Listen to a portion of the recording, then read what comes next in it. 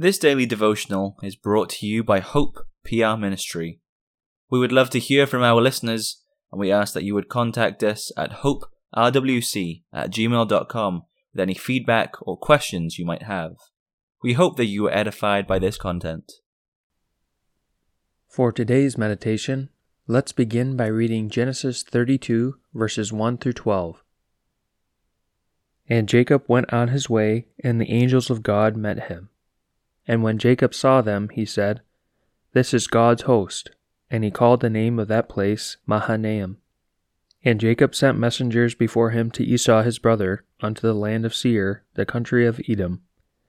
And he commanded them, saying, Thus shall ye speak unto my lord Esau. Thy servant Jacob saith thus, I have sojourned with Laban, and stayed there until now. And I have oxen and asses, flocks and menservants and womenservants, and I have sent to tell my lord, that I may find grace in thy sight. And the messengers returned to Jacob, saying, We came to thy brother Esau, and also he cometh to meet thee, and 400 men with him. Then Jacob was greatly afraid and distressed, and he divided the people that was with him, and the flocks and herds and the camels, into 2 bands, and said, If Esau come to the one company and smite it, then the other company which is left shall escape. And Jacob said, O God of my father Abraham, and God of my father Isaac, the Lord which saidst unto me, Return unto thy country and to thy kindred, and I will deal well with thee. I am not worthy of the least of all the mercies and of all the truth which thou hast showed unto thy servant. For with my staff I passed over this Jordan, and now I am become 2 bands. Deliver me, I pray thee, from the hand of my brother, from the hand of Esau, for I fear him, lest he will come and smite me, and the mother with the children. And thou saidst, I will surely do thee good, and make thy seed as the sand of the sea, which cannot be numbered for multitude. That concludes the scripture reading. Here we have the account of Jacob returning to Canaan, the land of promise. As he returns, he encounters his evil brother Esau. At first he is afraid and tries to come up with a plan in which he can escape and keep part of his family alive. Then he realizes that unless he depends on the God of mercy and truth, he will not survive. God's truth here is twofold. First, Jacob is directed to return to Canaan. He must live there. Secondly, Jacob must learn to trust in God's strength and not his own. Do you understand God's word for us in this? We too must stay where the church is. If we are departed from it, we must return. Secondly, in any circumstance in life, we must depend on the God of truth and not our idea of truth. The psalm choir will close for today by singing from Psalter number 348.